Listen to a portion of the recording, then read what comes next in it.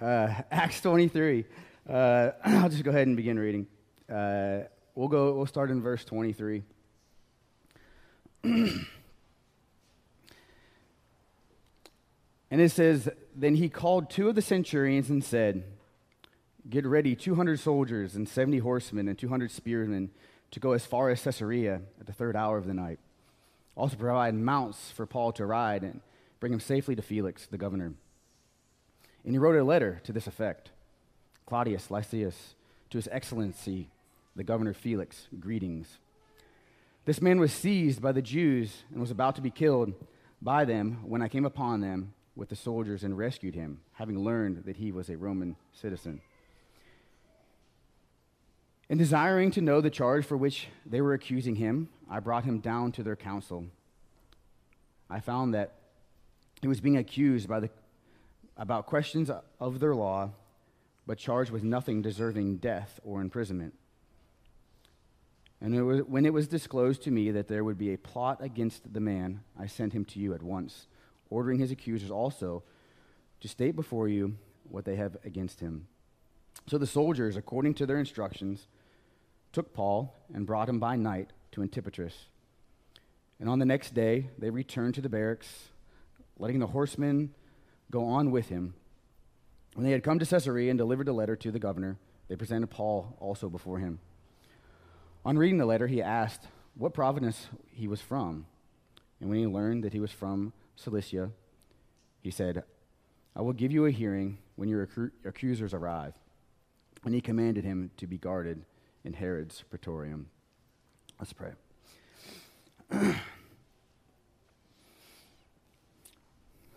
Father, I pray that you sanctify us this morning.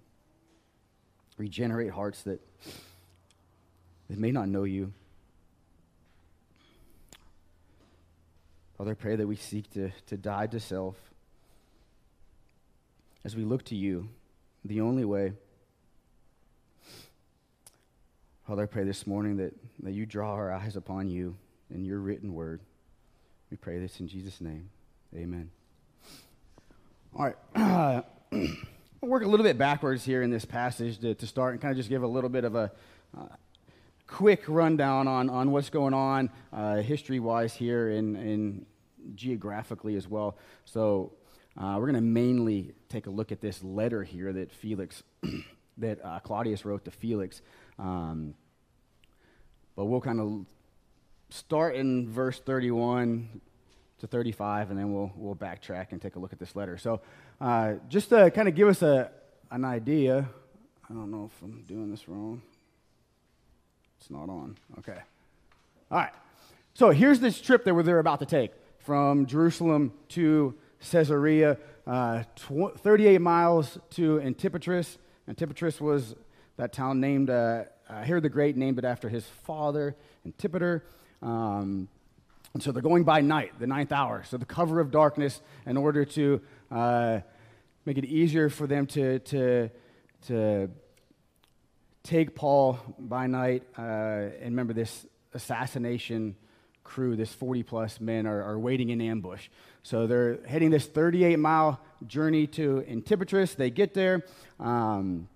We see here, so the soldiers, verse 31, according to their instructions, took Paul and brought him by night to Antipatris, and then the next day they returned to the barracks. So all the soldiers returned to the barracks except for these 70 horsemen, and then Paul himself on horseback would go then to Caesarea. And they would deliver the letter here to the governor, and so that second leg of the journey, that 26-mile journey. So this just kind of gives you a visual here. I don't know if you've ever looked at Caesarea. This is modern-day Caesarea, and so right there is where they would have taken him to Herod's palace, at this time known as Herod's praetorium. It was a pretty fancy place. You can see a little dark spot in the middle. That was actually a swimming pool that was inside his praetorium. There it is right there. So that is where they would have been housed. That's where the governor Felix, this would have been kind of what it would look like that at this time with Herod's palace, his praetorium there, and that would again where Felix would have been housed and where they would have housed the Apostle Paul during this trial. And again, that's kind of a huge visual look of the entirety of the port there in Caesarea. And again, the palace there and the different things there with the port and the arenas where they would have the different horse races and things like that. So that just gives you kind of visual of where they're at, where they're heading. And so Paul, and he's in Roman custody, and it's more of right now a protective custody than a criminal custody. Either way, God has him exactly where he wants him to be. So remember the promise that the Lord gave to Ananias, and Ananias gave to the Apostle Paul in Damascus, that you're going to be that vessel to bring the gospel to the Gentiles, to rulers, and to kings. And this is where he's going to eventually be speaking here to Felix and also King Agrippa. So this is all part of God's sovereign plan here. And I think sometimes we don't like our trials. Sometimes we don't like our prison season, for lack of better words. But this is exactly where God has ordained the Apostle Paul. And in our trials, our tribulations, is exactly where the Lord has ordained us to be at for our sanctification, but mainly for his good, for his glory, and not of our own. So again, it's for his glory, and is exactly where and why Paul is where he's at this moment. So verse 23, so we're going to jump back to verse 23 here. When he called two of the centurions and readied those soldiers, 200. There's a little debate here on how many of these soldiers there were. If there was 200 soldiers plus 70 horsemen, and then 200 spearmen, totaling 470, or if the 200 soldiers were the same 200 spearmen. Either way, there was 270 or 470. There was a lot. It heavily outweighed the 40-plus assassination crew that was waiting in ambush. What we get from this here, also they put Paul on horseback here as well. What we get here from this is that the Romans, at least for this moment right here, have dismissed Paul from any criminal acts against their law or against their legal legislation or perspectives. And this may be one of the main values here of this passage. And we see this as well earlier. Remember in Corinth when the Jews brought Paul before Gallio. Gallio's like, hey, I have nothing against this man. And actually allowed Paul to preach in Corinth under the protection of the Roman government. We've seen it from the town clerk in Ephesus. Remember the riot? They drew them into the amphitheater and they were causing this riot, and most were just going with the crowd and not even sure what was happening. Remember the clerk in Ephesus, he came in, he's like, we're about to get charged for a riot. These men did nothing wrong. And that's the same case we see here. The commanders and others, we see that Paul is no threat. There's no threat at this point. He's not breaking any laws. So that's where we're at right here, and it'll soon change under the rule and the direction of Emperor Nero. But civil government. So we see here this civil government in Rome, and we're definitely not to always look towards our government for protection, because our ultimate protection is only found in the Lord. But here, with that said, God, he's the one who establishes civil government and charges them to protect their citizens. It's a charge by the civil government that the Lord puts in place. It doesn't always happen. Scripture has a lot to say about righteous government and has a lot to say about corrupt and evil government as well. But one of the main functions in a good government is to protect its citizens. So we see this here. We glean from this. We see that that's what's going on here to some extent in verse 23 and 24 here. They're highly protecting the Apostle Paul at this point. Again, 6 or 12 times as many people as the assassination party. Again, it just depends on how you translate that, whether it's 270 or 470. Again, it's enough. So I think from this, we said there are times and situations where government is to meet force with a greater force in order to protect the innocent. Sometimes that's not where the government's mind is. It's on other motives. But here it seems they're doing just that. They bring out essentially the big guns, the cavalry here. This has been the cavalry of the day, the armored tanks of the day, the spearsmen, the horsemen. They're all coming out to protect the Apostle Paul on this journey to Antipatris and then forward on to Caesarea.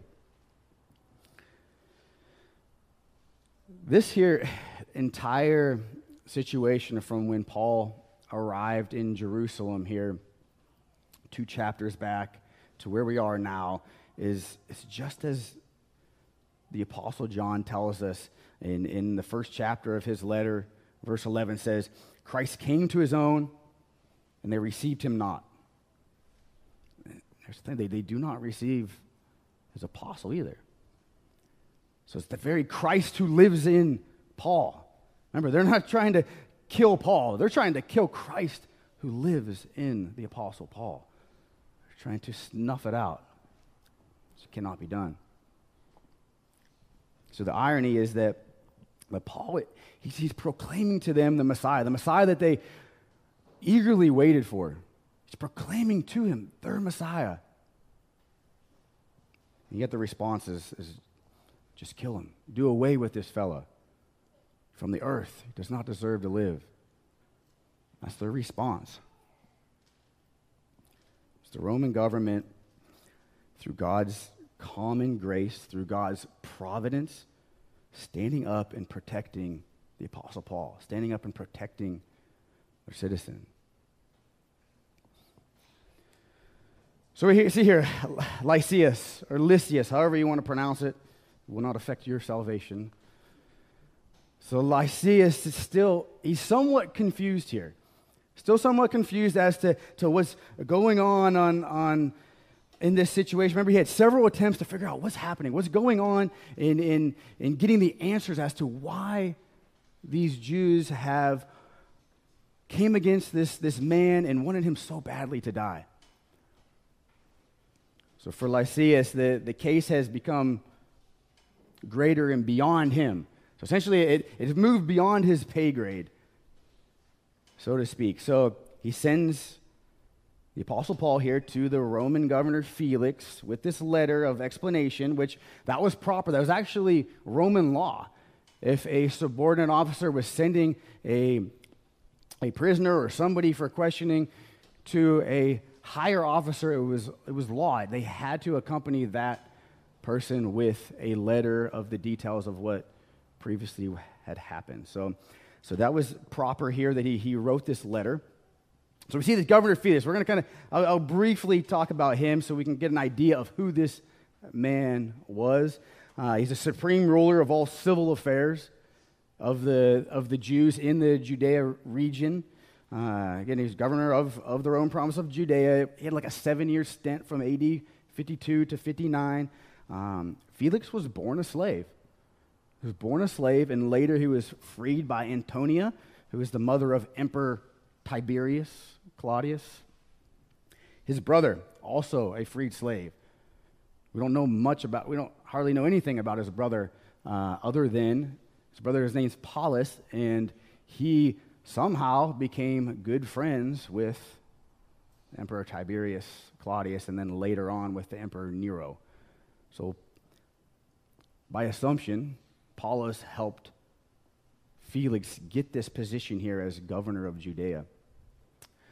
The Roman historian Tacitus, he wrote on Felix, he summarized his career. He said this, he said, he ruled as a tyrant plunging into all manner of cruelty and lust. So that was him. That's a glean into the life of Felix. He ruled as a governor with ruthlessness. He had ulterior motives. He had no problem executing anyone who came against him. Even sometimes he was known to brutally slaughter the Jews anytime there was any kind of minutia of an uprising. Just go out and slaughter them.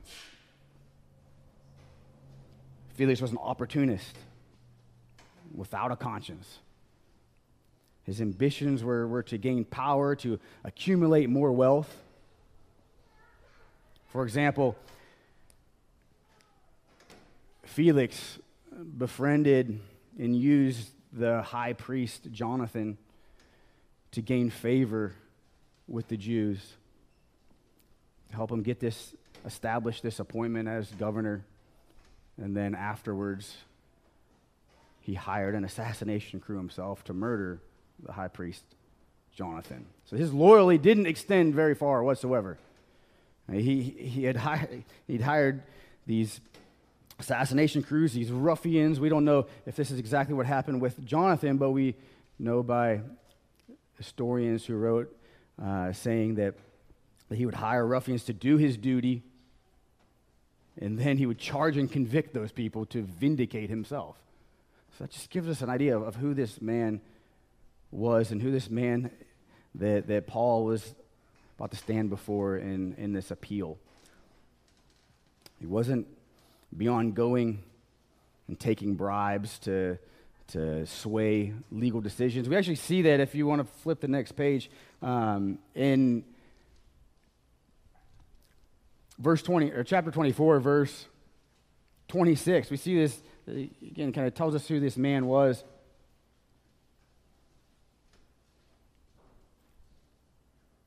He's constantly summoning the Apostle Paul. Verse 26 says, at the same time he hoped that money would be given to him by Paul. So he sent for him often and conversed with him often. So we see Felix trying to milk and bribe money out of Paul the entire time he was in Caesarea. So this was this man's character, and Paul being sent to this man here to hear his case. Starting in verse 25, it says, and he wrote a letter to this effect. So Luke records this letter from Lysias to Felix. Again, this is Roman law that Lysias write this letter. And verse 26 says this. It says, Claudius Lysias, to his excellency, the governor Felix, greetings. And properly addressed his superior. Just be like us saying to his honorable judge, so-and-so. So it's a proper addressing of a superior. We see verse 30. This indicates here that this situation has reached well beyond the pay grade of Claudius. It says that, and when it was disclosed to me that there would be a plot against the man, I sent him to you at once. So as soon as he heard this plot against the Apostle Paul, this assassination crew, then he's like, this has moved beyond me. Right? I'm going to take this and this hearing, this appeal, and take him to the governor Felix for this hearing. So, all right. So here's the embedded within this letter. There's two serious distortions within that gives us a very good picture of the depraved state of man, the depravity of the natural man. Verse 27, notice here what he says. He says, this man was seized by the Jews and was about to be killed by them, when I came upon them with the soldiers and rescued him, having learned that he was a Roman citizen. Notice what he's saying. He's like, I went down there to rescue him. Why? Because he was a Roman citizen. Remember the discord, that doesn't fall in line with the chronology. of what happened. He didn't find out he was a Roman citizen until they pulled him out of that mob. They brought him to the steps of the barracks of the Antonia fortress. Apostle Paul asked if he can address the people, and he did. The mob stirred back up. He brought him into the barracks, bound him, strung him up, prepared him to be flogged. And at that point in time is when he found out, when the Apostle Paul appealed to the centurion that was standing next to him.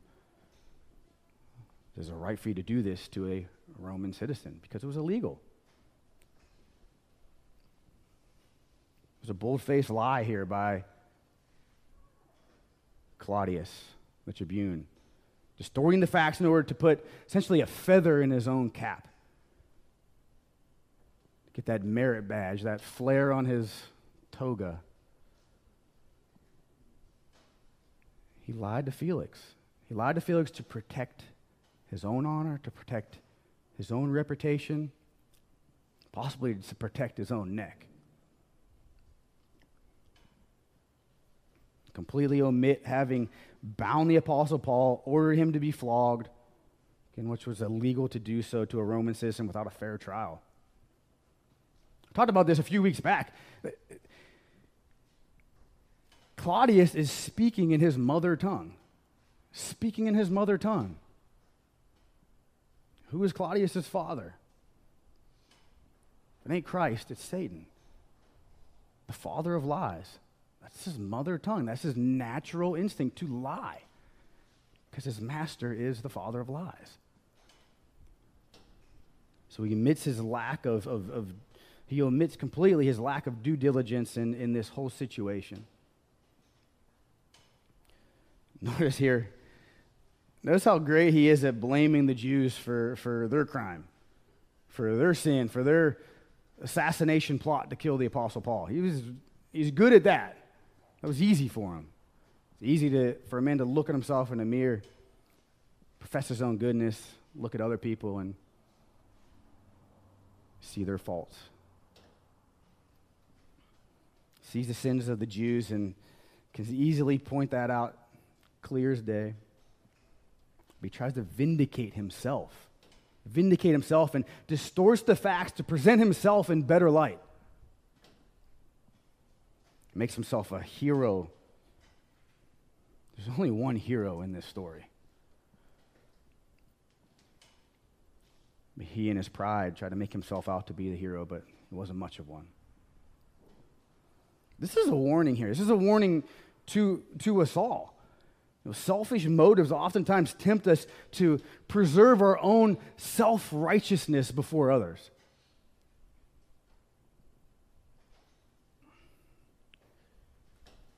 Notice that in the book of Acts, there's only 2 letters.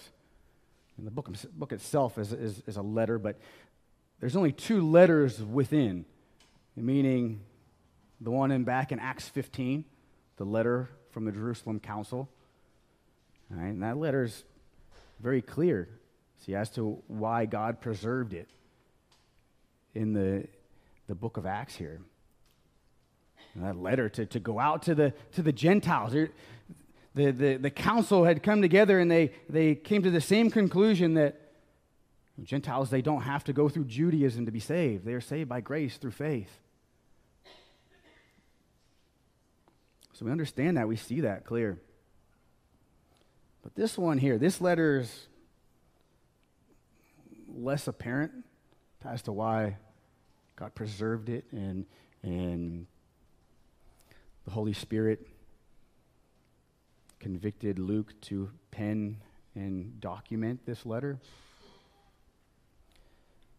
I believe one of the main reasons is to expose to us how naturally the natural man lies in order to save face. And it's a great example of the depravity of the human heart. Right? We can see this clearly in Felix, right? We can see it clearly in Claudius. We can see it clearly in others, but it's a bit harder to see it when we are the ones doing it. See, we all still have that principle of sin where we are tempted to promote our own self-righteousness or desire to look good in the eyes of others. Even to try to look good in our own eyes. Now, sometimes we can fall into that trap of molding for ourselves from our own minds, from our own thoughts, from our own heart, from our own sinful nature, the image of ourselves on who we think we should look like, who we think we ought to be. And that's scary sometimes, because that image sometimes looks nothing like Christ. His image is the only one we are to seek to mirror. The Pharisees, they excelled. They excelled in this self-righteous imagery that we too are subjected to. Therefore, we should be on guard constantly, to examine ourselves constantly. See, regeneration of the heart, it instantly prunes a lot of these self-righteous thoughts, these prideful intentions, these arrogant motives. But the sin nature is still present and can essentially bore its nasty teeth, its nasty fangs from time to time.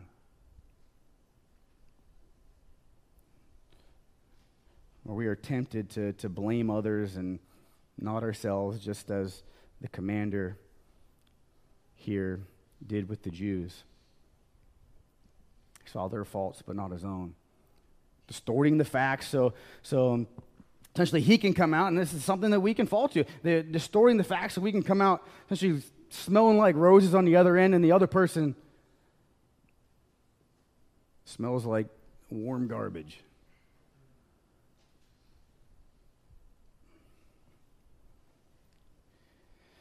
Sometimes this happens in our homes, our marriages, difference of opinions.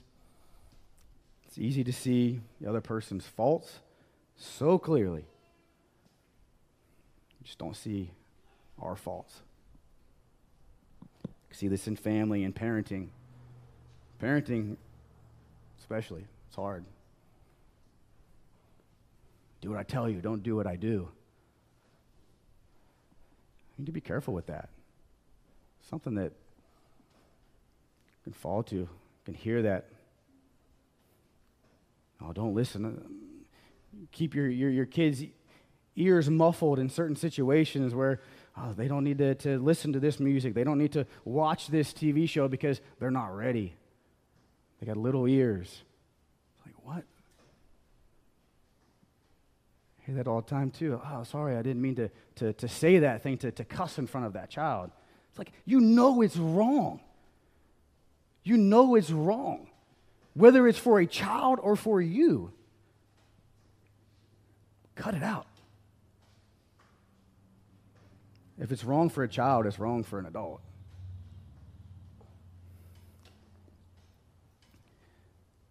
You see it at work. It's a commonplace. Promote ourselves and criticize the work of others or to elevate ourselves. You see it in other relationships where we just preen the feathers of our own self-righteousness and polish the crown of our self-proclaimed innocence. And this is the sin nature that we see in the commander, but we must beware. This sin nature is in us as well. Still there till full sanctification. That won't happen until the other side of eternity. A great example of that with Ananias and Sapphira back in Acts 5. If you can remember that, eons ago when we were in Acts 5, Ananias and Sapphira, they could have done anything they wanted with that land. They didn't even have to sell it. But they made a promise to the Holy Spirit, I'm going to sell it, and I'm going to bring the money to the apostles, to the entire body. But they didn't do that. They kept some for themselves. They could have said, I'm going to sell this land and give half. Could have done whatever they wanted with it.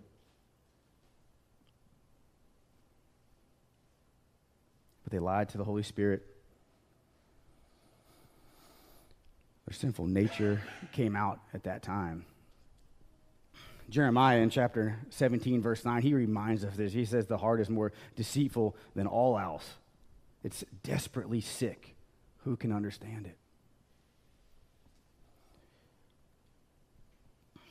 This is why the Apostle Paul is so adamant about putting on the entire armor of God constantly. Right? Be in the Word, holding fast to it. Be in prayer. Be in fasting. When's the last time you fast?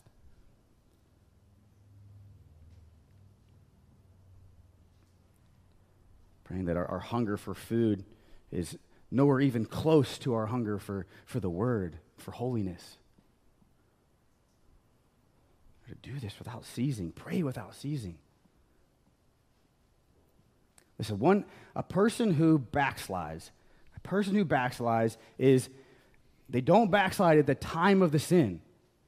No, they backslid months ago in their prayer life, in their devotion to the Word. That's when they backslide.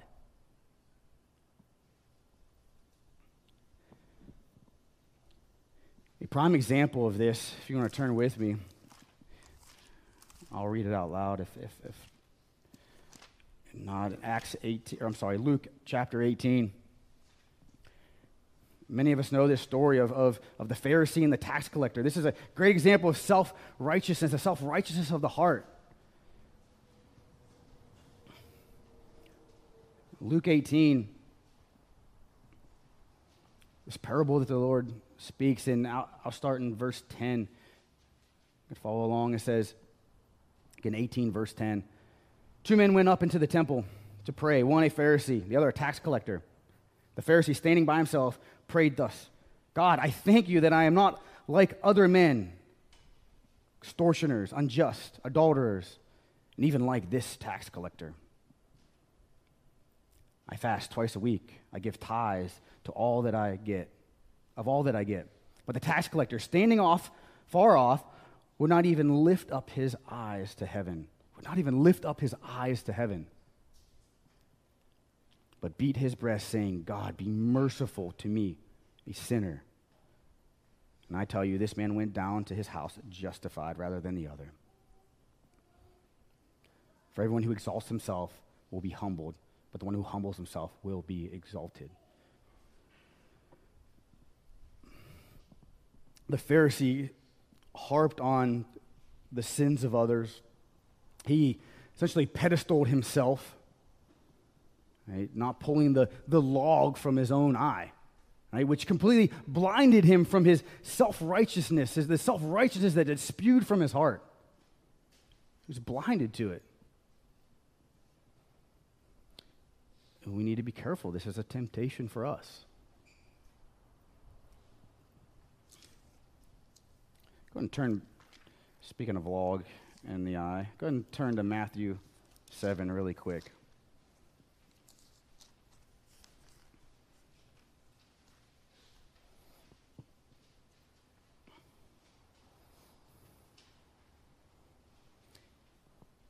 Here's the thing. Jesus, here in this, who is he speaking to?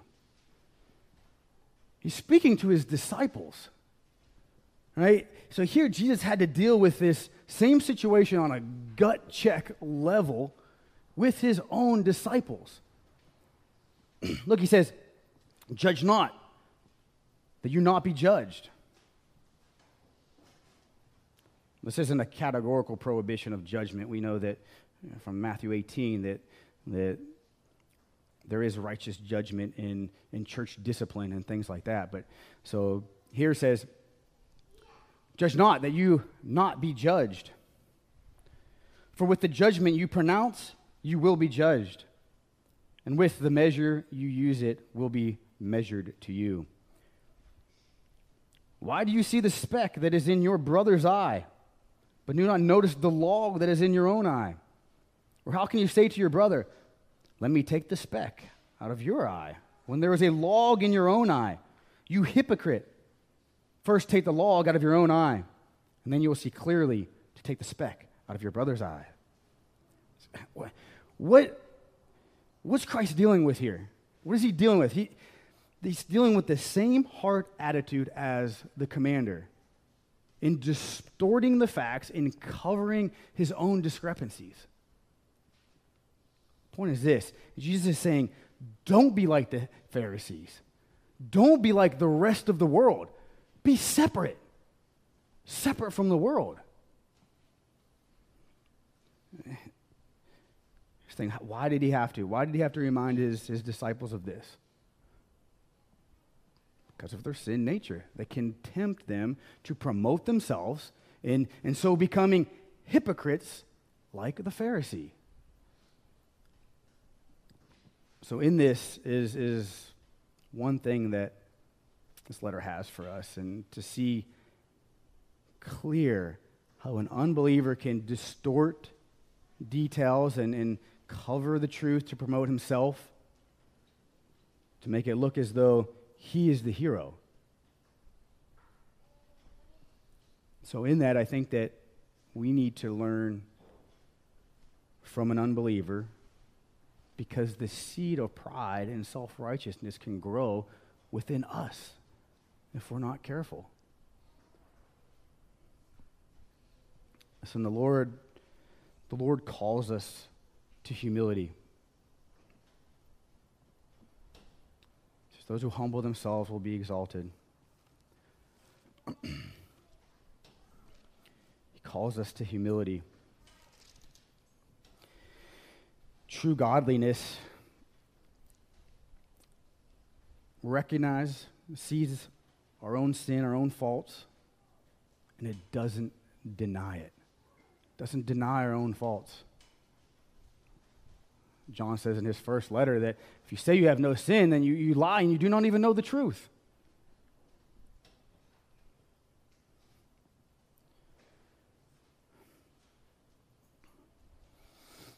Those who are his, they take these things, the sins that are revealed to them, the convictions from the Holy Spirit, they repent and they take them to the cross of Christ. Repent, confess them if need be. So in this, we should always start by examining our own heart. Examining our own heart and kind of expect to find a beam there, and asking the Lord to show it to us. Lord, show me my faults. Show me the sins that I do that I don't even realize. We need to be like that of the tax collector. Off in the corner, not seeing himself even worthy to look towards heaven. Over there beating his chest. God, be merciful to me, a sinner. That's the humble heart we need to have. The heart that is focused not on the things of the world, but on Christ and Christ alone. You may say, how do I do that? How do I do that? We need men and women moved by the Holy Spirit. Moved by the Holy Spirit. It's an interesting word in the scripture, that word moved. The Greek word is pharaoh.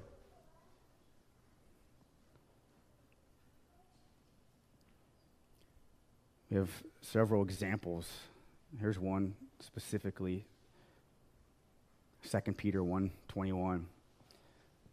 For no prophecy was ever made by an act of human will, but men moved, that's our word, Pharaoh, moved by the Holy Spirit.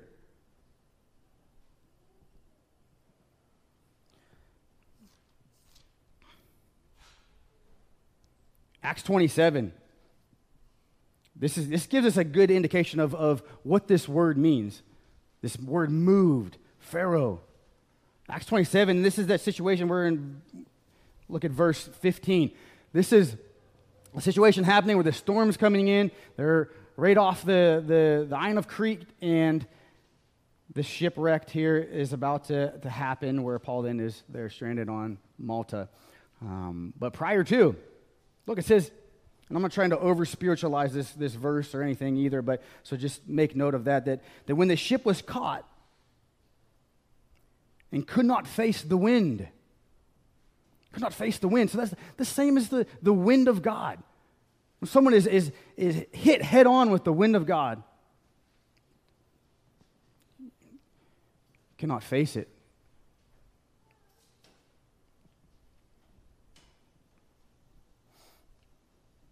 As the Lord says in John 3, that the wind blows where it blows, and so it is with the Holy Spirit. Could not face the wind. And it says we gave way to it. And we're driven along. That's our word. Driven, Pharaoh. We're moved along.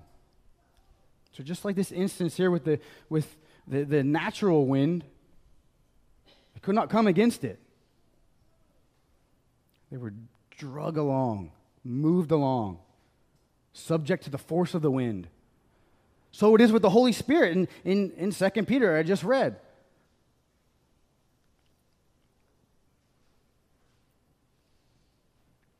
Men moved by the Holy Spirit, moved by the Holy Spirit.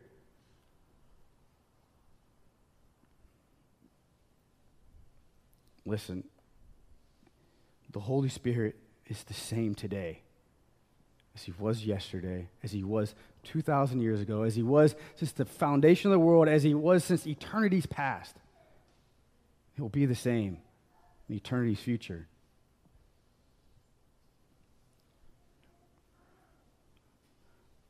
We cannot discredit the moving of the Holy Spirit upon somebody's life. The Holy Spirit comes upon somebody, takes their heart of stone and make them a heart of flesh. They are changed. They're changed.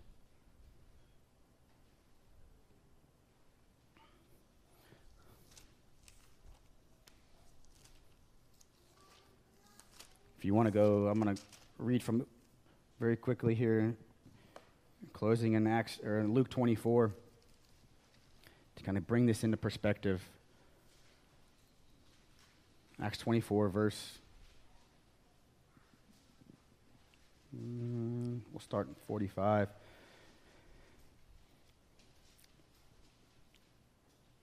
When he opened their minds to understand the Scriptures. Who opens the mind to understand the Scriptures? For us today, the Holy Spirit, the Spirit. Right? The Spirit, the same Spirit in that we read the prophecy about in Isaiah 11, the Spirit that descended upon Christ, that gave the Spirit of understanding, of counsel, of might, of wisdom and knowledge, fear of the Lord. The Holy Spirit descending upon Christ in the Gospels at the start of his earthly ministry. I should say start of his earthly ministry in a more fuller way, more full way. It's the same Holy Spirit that we receive. And so here, Christ being right there with them, speaking to them, gave them minds to understand. He said to them, "Thus it is written that Christ should suffer on the third day, rise from the dead, and that repentance for the forgiveness of sin should be" what? Should be proclaimed in his name to all the nations, beginning from Jerusalem. You are witnesses. You are witnesses of these things, and behold, I am sending the promise. Who is the promise? The Holy Spirit. The promise of the Father upon you, but stay in the city until you are clothed with power from on high. They knew the facts. They were given it. They knew A plus B equals C, but they needed the power of the Holy Spirit. And then that brings us to the entire summation of the book of Acts. that we read right from the beginning, Acts chapter 1, verse 8. But you will receive the power when the Holy Spirit has come upon you, and you will be my witnesses to Jerusalem, to all of Judea and Samaria, and even to the ends of the earth. And we see in the very next chapter, in chapter 2, that they were filled with the Holy Spirit. They were filled with the Holy Spirit. And what happened? They were filled with the Holy Spirit, and they turned Jerusalem completely upside down. Completely upside down. That should bring to our minds, like, this is the same Holy Spirit. Same Holy Spirit today. Do not discredit the Holy Spirit.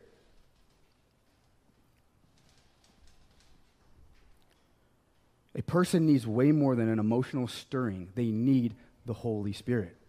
They need the Holy Spirit. They need the power from on high. Totally transformed, without one desire to be known, without one desire to have increase in anything, except that of the increase of the kingdom. Filled with the Holy Spirit. Moved, Pharaoh, moved by the Holy Spirit. 120 in that upper room, told to go and wait. 40 days. 2,000 years ago. 2,000 years ago. They were told to wait.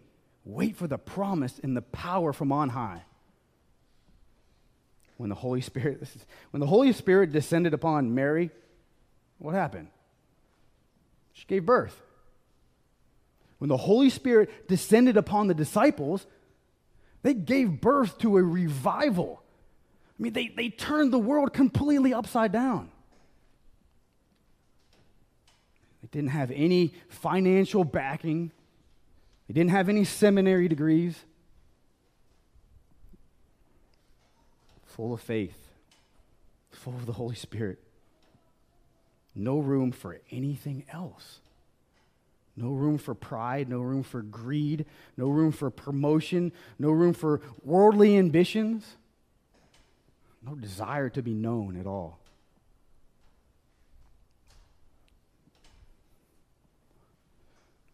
The only one that we should desire to be known by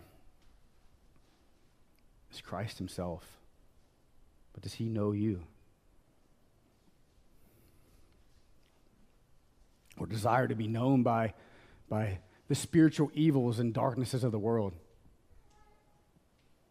Or the sons of Sceva try to cast out the demons. I know Christ, I know Paul, but who are you? We should be known by the demons, known by the spiritual darkness. If not, what are we doing?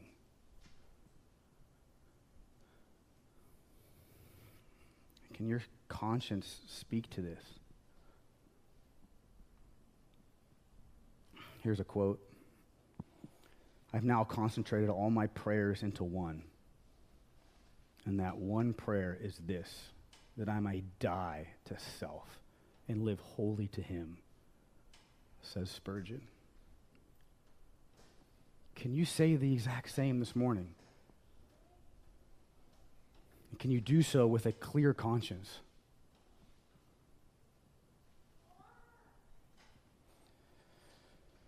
The Word of God says, therefore, if anyone is in Christ, he is a new creature, completely new.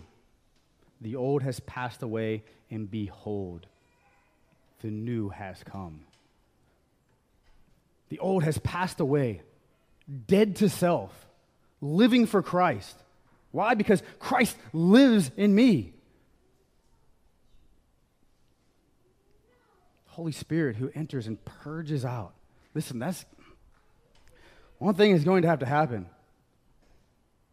Worldly things are going to be purged. They need to be purged. They can only be purged by the Holy Spirit. That's what he means by dying to self. Dying to any gain, any self-promotion, righteousness, pride. If this doesn't describe you, if you're like, don't know if this is me. Cry out to the Lord. Cry out to the Lord like the tax collector. Go home and go off in the corner by yourself. Pray to God, be merciful to me, a sinner. He says he is rich in mercy. He will not turn away anyone who earnestly and truly seeks after him. That's a promise. Stand firm on that promise of the power that's on high. The Holy Spirit says he gives to all those who believe.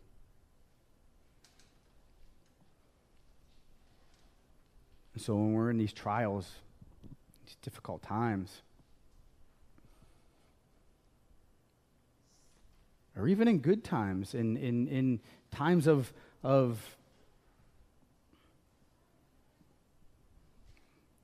prosperity, not in the sense of monetary or abundancy of things, but just when times just feel good.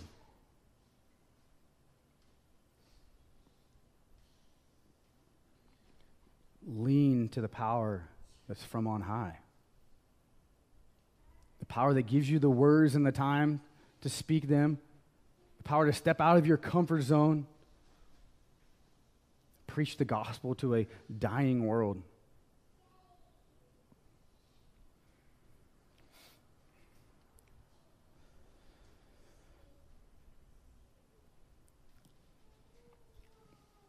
But don't do so with the intentions to seek joy and peace and comfort. Those things come with the Holy Spirit. But our eyes should only be set to God. God alone. Not desiring joy and peace and all those things, but desiring God. And that is it. Desiring after Christ, who died a sinner's death upon the cross for the sins of all those who will believe, died, buried, and rose again. That's to where our eyes should gaze. That's where the tax collector feels not even worthy to look upon. Seek after him. Let's pray.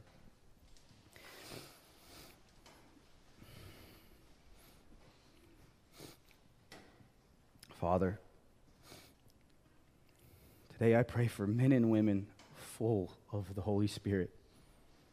Men who have no vision whatsoever but of the vision of God, the vision of you, the vision for holiness. Father, please give us the passion for the lost, your heart for the lost. Father, pray all these things in Jesus' name. Amen.